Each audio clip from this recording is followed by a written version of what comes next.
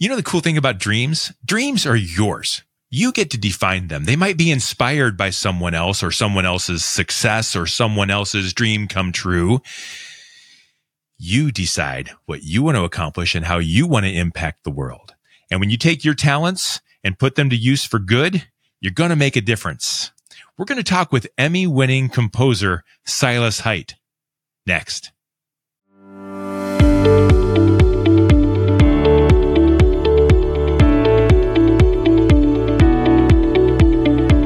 And the heat is on. Let's get cooking. This is Purpose Under Pressure. We're sharing stories of kind of why we're here and how we fight to make those things happen. It's not always easy. And if you like this show enough to listen, if you're here right now, it means you like it. I want you to tell a friend. I want you to follow. I want you to subscribe. Anything like that can let other people know that we're out here doing this thing. I think it's important.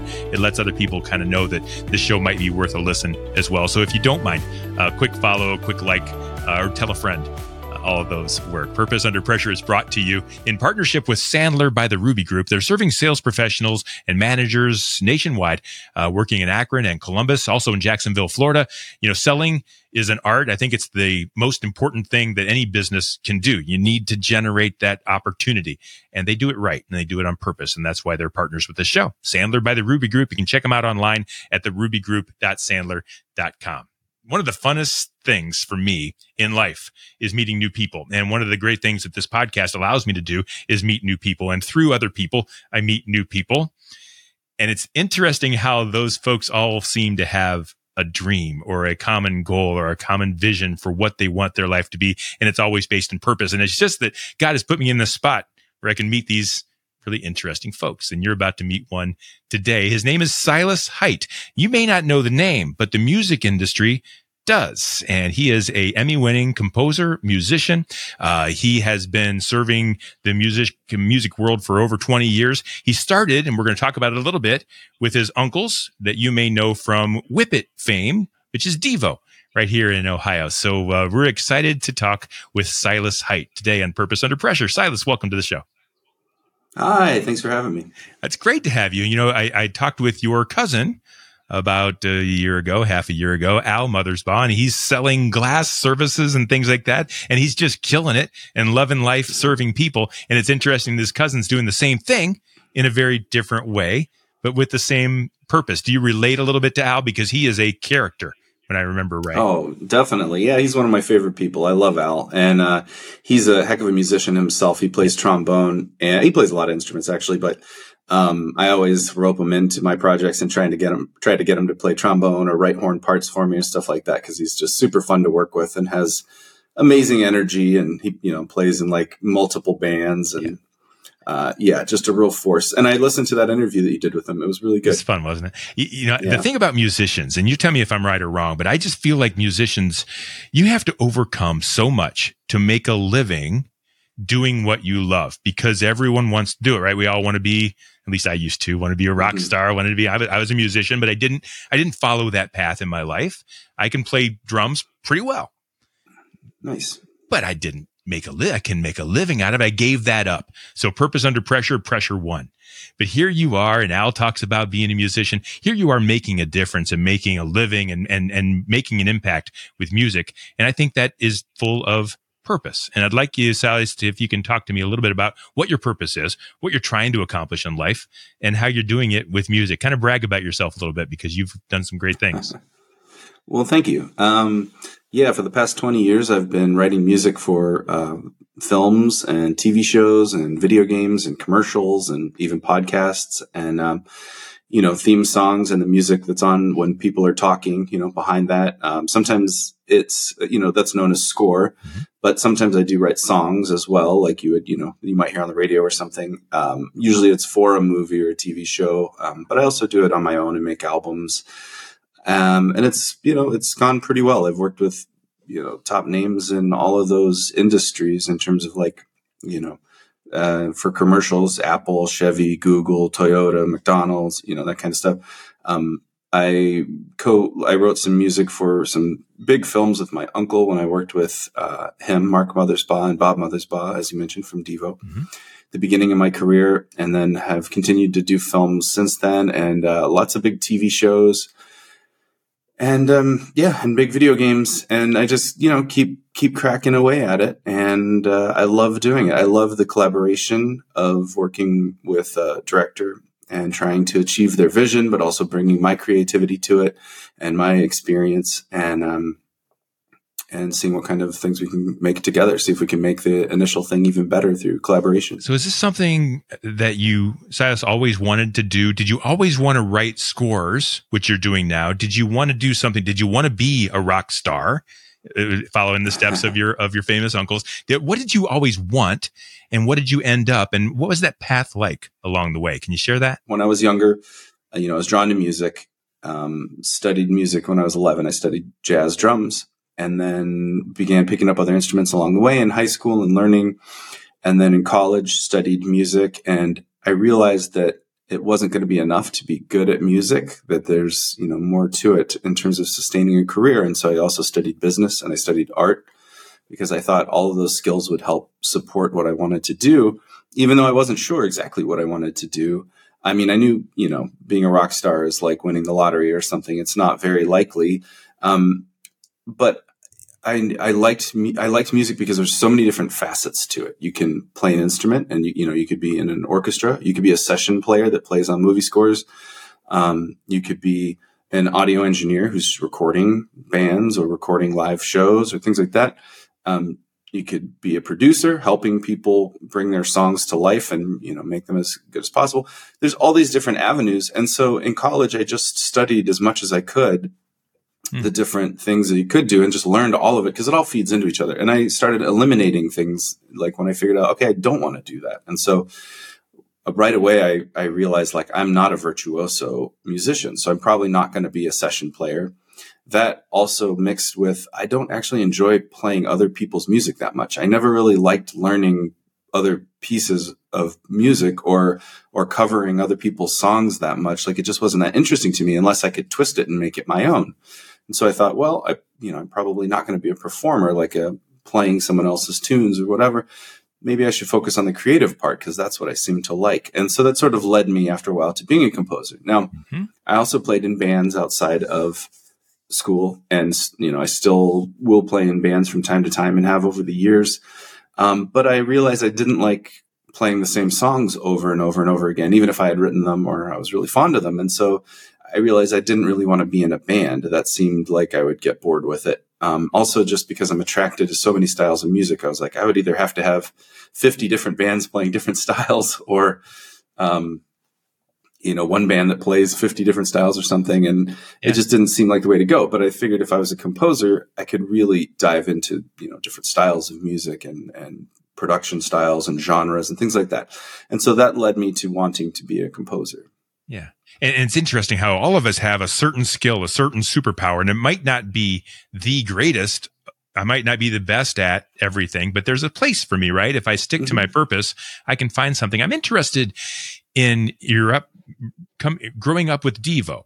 Here, you want to be a musician, and you're hanging around with Uncle Mark and Uncle Bob, who are some of the most, the song they wrote, Whip It, and they've done many others, but they're very successful. Did they, when you said, Uncle Bob, Uncle Mark, I want to be a musician, did they say, no, you don't? Or did they say, yes, you do? How did they lead you to become kind of what you're doing now? I wouldn't say I grew up with them. I mean, I would see them from time to time at family stuff. Okay. But I was living in Arizona in a very small, remote mountain town, and they were in Los Angeles. And the rest of our family was in Ohio and Pennsylvania. And so, I wouldn't really see them that often or have that much contact with them. And if I did, it was like, holiday type stuff, or not like, we weren't really talking about my future career or anything like that. All right. Although we were close, and they were, super sweet uncles for sure. But then when I got older, but I think like I was aware of them and I was aware of their career and their, what they were doing in terms of not only putting out records, but scoring things as well. They're both composers who've done really well. And so I think it was impactful to know that, okay, that's a path that exists for someone who's not entirely different, unlike me. I mean, we're related, I could, so I could see it was kind of possible. And then I think just as big an influence would be my dad's a musician and was constantly playing music around the house and playing music for me and, pointing out things in the music and things like that. My mom was really into music as well. And She would pick up instruments and play them sometimes. And my dad and I actually took drum lessons together when I first started. I would take a lesson and then he would take a lesson after it. So I think it was both of those influences, parents and the uncles. But then when I got, I went through college and wanted to be a composer, I reached out to my uncle, before graduation and said, "Hey, Mark, you got this studio in LA. I would like to do what you're doing. Is there any chance you could, you have a job for me there?" And he was like, "Oh, I don't think that's a good idea," And he was like, we don't really bring in people. I haven't hired anyone in a really long time. And, hiring family is always a little dicey. And, he's really nice about it, but he wasn't really that encouraging. And I said, "Okay, no problem, but I am moving out there when I graduate and I'm going to figure this out one way or the other." So I came out and I met with him in person and I gave him I created this, resume type thing that was totally suited to him. It was made out of metal. I crafted it with my architecture friends. It was made out of metal that matched his glasses. Nice. The bright green matched his studio. The bright orange of the back of the thing matched the chair he was sitting in when I handed it to him. Like, I knew his aesthetic and I knew he was an artist, and it had my music in it and what I'd studied and stuff. And he listened politely to the music, and I'm sure it was very amateurish and not up to par really, but he was nice enough and he recognized the drive and he was like, "All right, I'll give you a shot. You can be an intern for a little while and we'll see how it goes." Okay. And so I forget, maybe he gave me 6 months or something like that. And anyway, long story short, I worked my tail off and he ended up giving me a job there, and pretty soon gave me opportunities to try scoring little things. And that went from commercials to TV show to scenes for film to video games. And then I ended up being there for about 7 or 8 years as a full-time composer. And then I left and went freelance and have been doing it on my own for the last about 14 years now. So let's talk about that. You do that for 7 years. You're working with your famous uncles and they're helping you along. You could have been very satisfied there and helped to grow that even more and done your thing, but you went off on your own. What's the thought process there of going on my own, and how hard is that? Is that kind of where the pressure starts to build in on your purpose? Yeah, that was probably, I would say the first initial pressure in my career was like, okay, I have to figure out how to do this job and do it well, because I had the creative impulses and the ideas, but I wasn't good at executing them. Like the production and the mixing and stuff sounded like, like I didn't know what I was doing because I was young and didn't. And so I really buckled down and learned as much as I could of that stuff on the job, reading and asking the older guys there and things like that. And then, when I left, that was a huge pressure point because it was during the recession of 2010. Yeah. And there weren't many jobs even coming into his studio. And, I was going out on my own. It was a tough time to do it, but it also just felt like the right time. Like I felt like I couldn't really get any further working there. Like I was already at the top of what I could do. And I probably could have stayed there. The guys that I was working with at the time are still there and doing the same thing and doing a great job. And they're happy there and they like it. And I got along great with everyone there and my uncles. And like, it was a lovely situation, but just felt like I had hit a ceiling, and I just wanted to make a name for myself. And so that when people asked me to write something, they were asking for what I thought I should do rather than what I would do through the lens of working at someone else's studio, if that makes sense. I always had to keep Mark's sensibilities in mind when I was writing, which wasn't hard because we had a lot of crossover and interests and instruments and things, fortunately. But so it was a big challenge. I left on good terms. And he was like, "You're going to do great. Go get them." But the hard part was I didn't have any clients because when I was working at his studio, they were all his clients. And so I couldn't leave there and, take the clients. I wouldn't do that. So I had to find new clients. Now, fortunately, I did have a resume, that said I worked on all these big films, TV shows, whatnot. And so I had to hustle and get that in front of as many people as possible and get them to pay attention. And when they would, they'd say, "Oh, I don't know your name, but I know these clients that you've worked with, Sony and Columbia and EA and Google and things like that. Maybe I'll give you a chance." And so that's sort of how it started. It was just a lot of hustle once I got out of there. Was there ever a time where you kind of wish you can go back under the comfortable umbrella of what your uncles had built? Did you ever kind of think you made the wrong choice? Oh, no, I don't think I ever think I made the wrong choice, but I think I really miss the camaraderie of working with other people that are so into this very specific thing, writing music, right? And writing music for film, television, etc. It's a very specific thing that I don't have many people I can even talk to about it. And it was just a godsend to have these more experienced people that I was working with to be able to get their opinions on my mixes, how to make it better. And we would play on each other's tracks. Like I would play drums on, a composer's track, and he would play a saxophone on mine, or things like that. We would help each other with instruments that the other didn't play. And I really miss that a lot. But I like being my own boss. I like setting my own hours and working at my pace. So I don't feel like it was a mistake. One of the things that entrepreneurs tell me when I talk to them about making the next step and doing the next thing is they say, I have a great idea, but someone's already doing it. I'd love to do that, but there's someone already doing it. Well, in this day and age, there's 100,000 people doing it. Everyone's online and we're all doing our things, and it keeps people from doing things. And I'm interested, you're in LA and you're leaving a studio that is established and you're on your own without a name. How do you build your name, or how hard was it to actually rise above enough to create a job when everybody down the road is trying to do the exact same thing you're doing? Yeah, it was very hard. Thankfully, I had 7 years of really intense experience under my belt, which was probably more like 20 years in most people's careers. Like there was just so much packed in there. I mean, it would be commercial in the morning, a TV scene due at 10, a film scene due at noon, a video game track due at the end of the day. Like every day was just really intense. But it was very tough. And I think I just scrambled and kept at it. And what a piece of advice I would give that worked for me is when I would get a job, I would just do everything I could to ensure that that person would want to come back to me. Because one thing I learned with business is it's easier to keep customers than get new customers all the time. Mm-hmm. And so a lot of the people I work with I don't think of them as customers because we've worked together for a long time. So I think of them as friends, most of them. Yeah. And I just really try and kill it for them every time so that they want to come back and they don't want to go, find somebody else, because there are a million composers in the sea. Yeah. Everybody's doing it. You've won an Emmy, so you've accomplished certain things that others haven't done. Was that a goal, or was that just something that happened that you built upon? Did it tell you that you have arrived? Like, what was it like to win the Emmy, and how have you used that to move forward? I think that it probably helps if people read that to take me more seriously, perhaps, and read the rest of the bio or whatever, and maybe hire me for something. Other than that, I'm not in love with the whole award thing. I think it's often sort of a scam. When I was first nominated for my first Emmy was a nomination I did a score for a cartoon called Shaggy and Scooby-Doo, Get a Clue. And there's been many iterations of the Scooby-Doo cartoon over the years. And this was a long time ago. I worked on it, but it was super fun. It was great, hilarious cartoon. And I was nominated, and I was probably, 23 or something, 24 at the time, something like that. And I got the invitation to go to the awards ceremony, and I found out it was $400 per ticket if I wanted to go. So $800 for my date and I.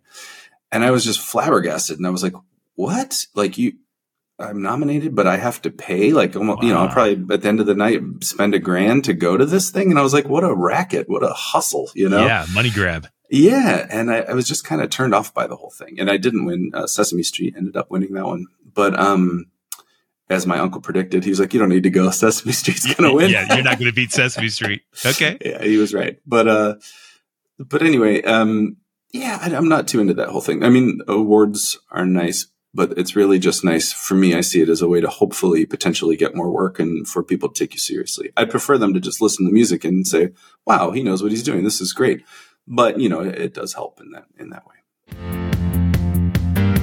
One of the biggest problems we have as managers and leaders is sometimes we're not focusing on leading and we end up doing it for our sales team. How do we coach our people to help them figure out what self-limiting belief that they have that's holding them back from achieving the levels of success that they know they're capable of? Help them flush out what we call their own head trash, that thing that's holding them back. So work with your team, lead by example, watch your team achieve greater levels of success, and watch your team grow, and more importantly, watch your company and your business grow.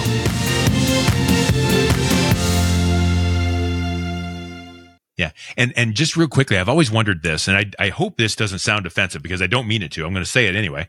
And okay. But jingles and scores and things that aren't on the Billboard 100. Like you mentioned, everybody wants to grow up, be a rock star. Mm-hmm. You're doing the background music. You're doing the unknown things. You're doing the lesser, right? At least that's what maybe other people with big dreams think.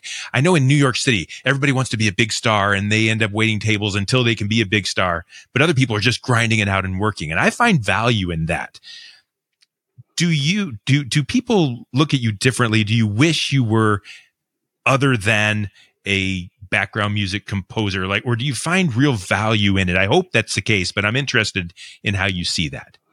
Yeah, I love doing it. And frankly, when I meet people who are in bands and they've had some success or what, they want to do what I'm doing. Is that because right? Because there's way more money and stability in it. Love that. Unless you have, the thing is, these days, it's very hard to make a living as a songwriter or a performer. Unless you're just touring constantly and you're at a level of popularity where you're getting paid enough to do it. But as soon as you're off the road, you're not making any money. Yeah. And physical, people aren't buying CDs anymore. There's not, used to be able in the 90s, I think maybe early 2000s was the end of people making a lot of money off of physical sales. And so there's just not much money in it. And I've read lots of stories about Nashville songwriters who are they're writing songs every day and having other people perform them and then they get royalties. Even the biggest hit songs don't sustain you for more than a month or two in terms of money. It's just so low now. And so a lot of those songwriters really want to be composers as well. Or I should say people in bands, that kind of thing. In general, they're maybe I could compose. Maybe there's more work there. Yeah. It's actually a very different skill set, which took me some time to learn the difference, when I was younger. But it is possible for sure for them. But no, I find value in it. And I really like collaborating, like I said, with directors and people trying to make something. And I'm basically trying to tell their story, but using my tools and using, just music and audio. I love that. One of the stories that I think of in my mind as I was growing up, Barry Manilow wrote all those jingles. Everyone knows the jingles he wrote. But if I had 100 people in a room, only half of them might know the songs that Barry Manilow is famous for, right? I mean, that's just the way it works. And it's the things that you do that are just impact the world that people don't even know you've done. And you're doing that. And that's kind of cool. So thanks. So here now, we talked a little bit before the show. You're in Bath, Ohio now. So you've moved from LA where everyone's making music and being stars and doing things with musicians. Now you're in Bath and there's 3 musicians in Bath. I'm just kidding. This isn't the Mecca. Tell me a little bit about what you're doing next and what you're trying to accomplish in your career. Yeah. So after being in LA for 20 years and getting through COVID and kind of recovering from that lull in work and just seeing how everybody is working on Zoom, everybody's working remotely. And I had actually been working remotely, even though I was in Los Angeles and my studio was in LA. I'd been, working remotely for 13 years at that point.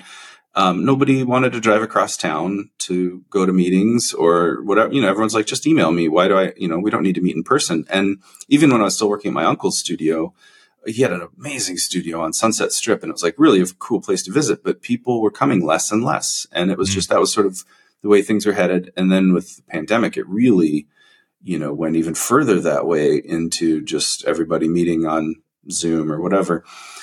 And it just felt like, okay, if we're going to leave Los Angeles, this is the time to do it. And my wife was definitely ready to come back here. She has a lot of family in this area. I still have family back here as well. And we have a lot of friends, but excuse me, but, what was I saying? It seemed like it was time to make the jump. And after 20 years there, my career was going well.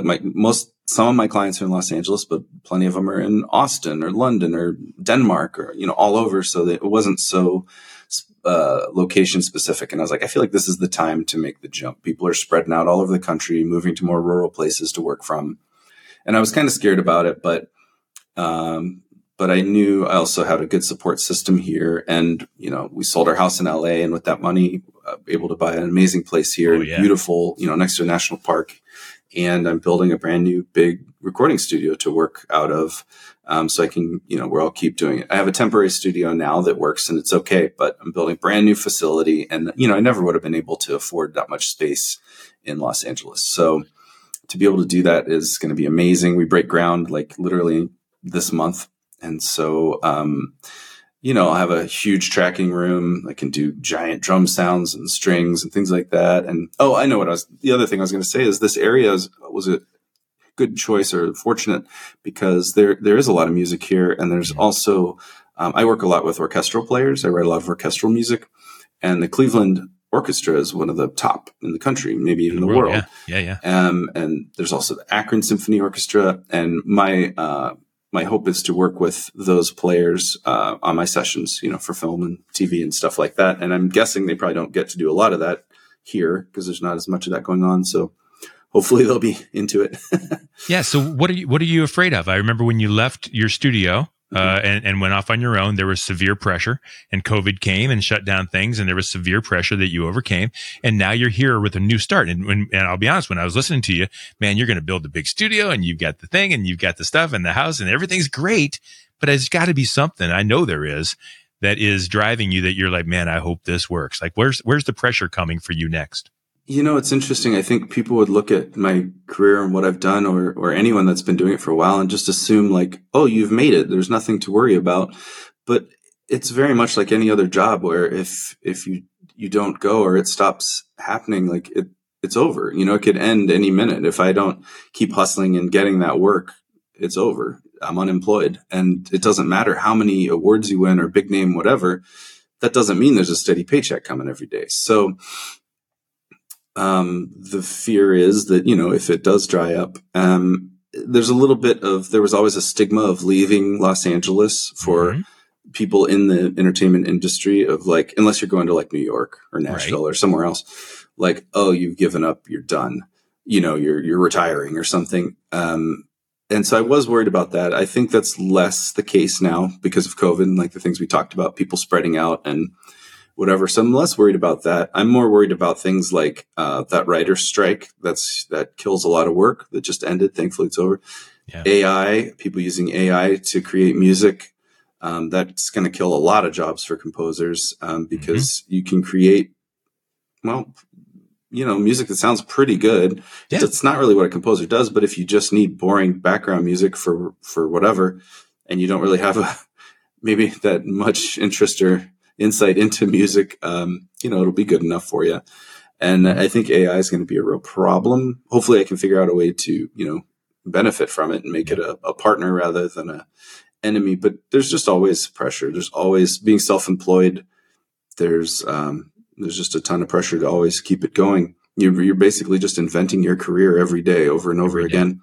Yeah. But I will say, the alternative is you can work at a company and be laid off at any time. It can seem like a very stable corporate environment, and layoffs happen every year. Well, more than that even. So you pick and choose your battles, I guess. Yeah, you do. And I'm interested as we kind of wrap up.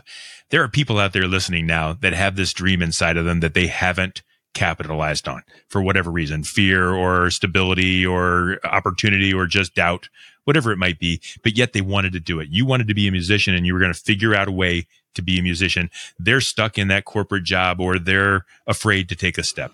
Mm-hmm. If they've got it deep inside them and yet the opportunity, the path doesn't seem to be there, what would you say to them? How would you advise them to take the next step? I think that's a case-by-case basis. And I do talk to people that want to do it or are in varying stages of doing it, becoming composer or trying to.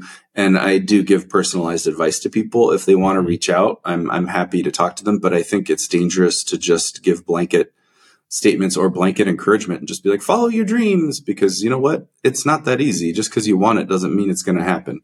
But I do think there are concrete steps that people can take to bring them closer and to, get them at least maybe close enough to see, is this something I want to do, and get them a little bit more into the reality of what it is and give them an idea rather than it just being a fantasy of, like a rock star fantasy.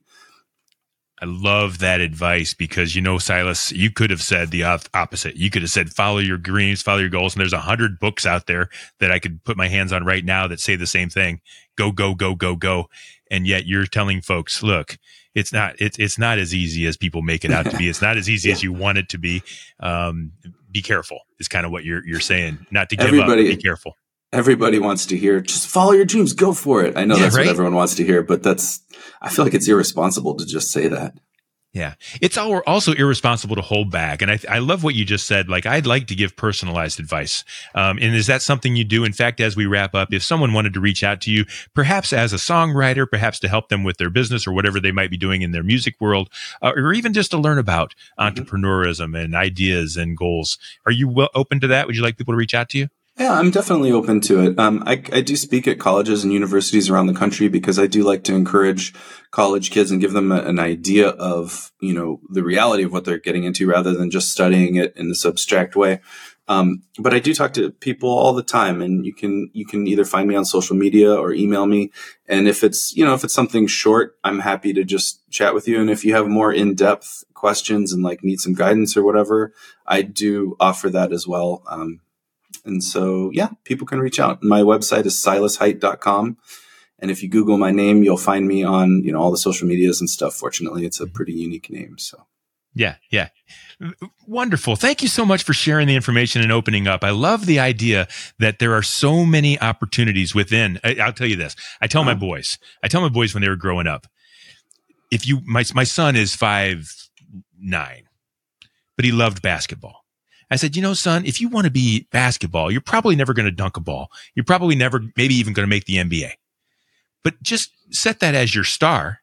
Go be in basketball and let people find your way. Find people that will help show you. There's so many different things that you can do and be involved. And I think it's the same way in music. I want to be Bruce Springsteen, but man, I can be a pretty good roadie. Or I could be, an agent, or I can do different things. And I love that you're kind of showing people that can be done. And I appreciate that you're killing it in that foundational world of the arts. Thank you. Thanks. I appreciate it. Thanks for sharing the story, and thanks for being a part of the show. That is Silas Hite, folks. He's an Emmy winner.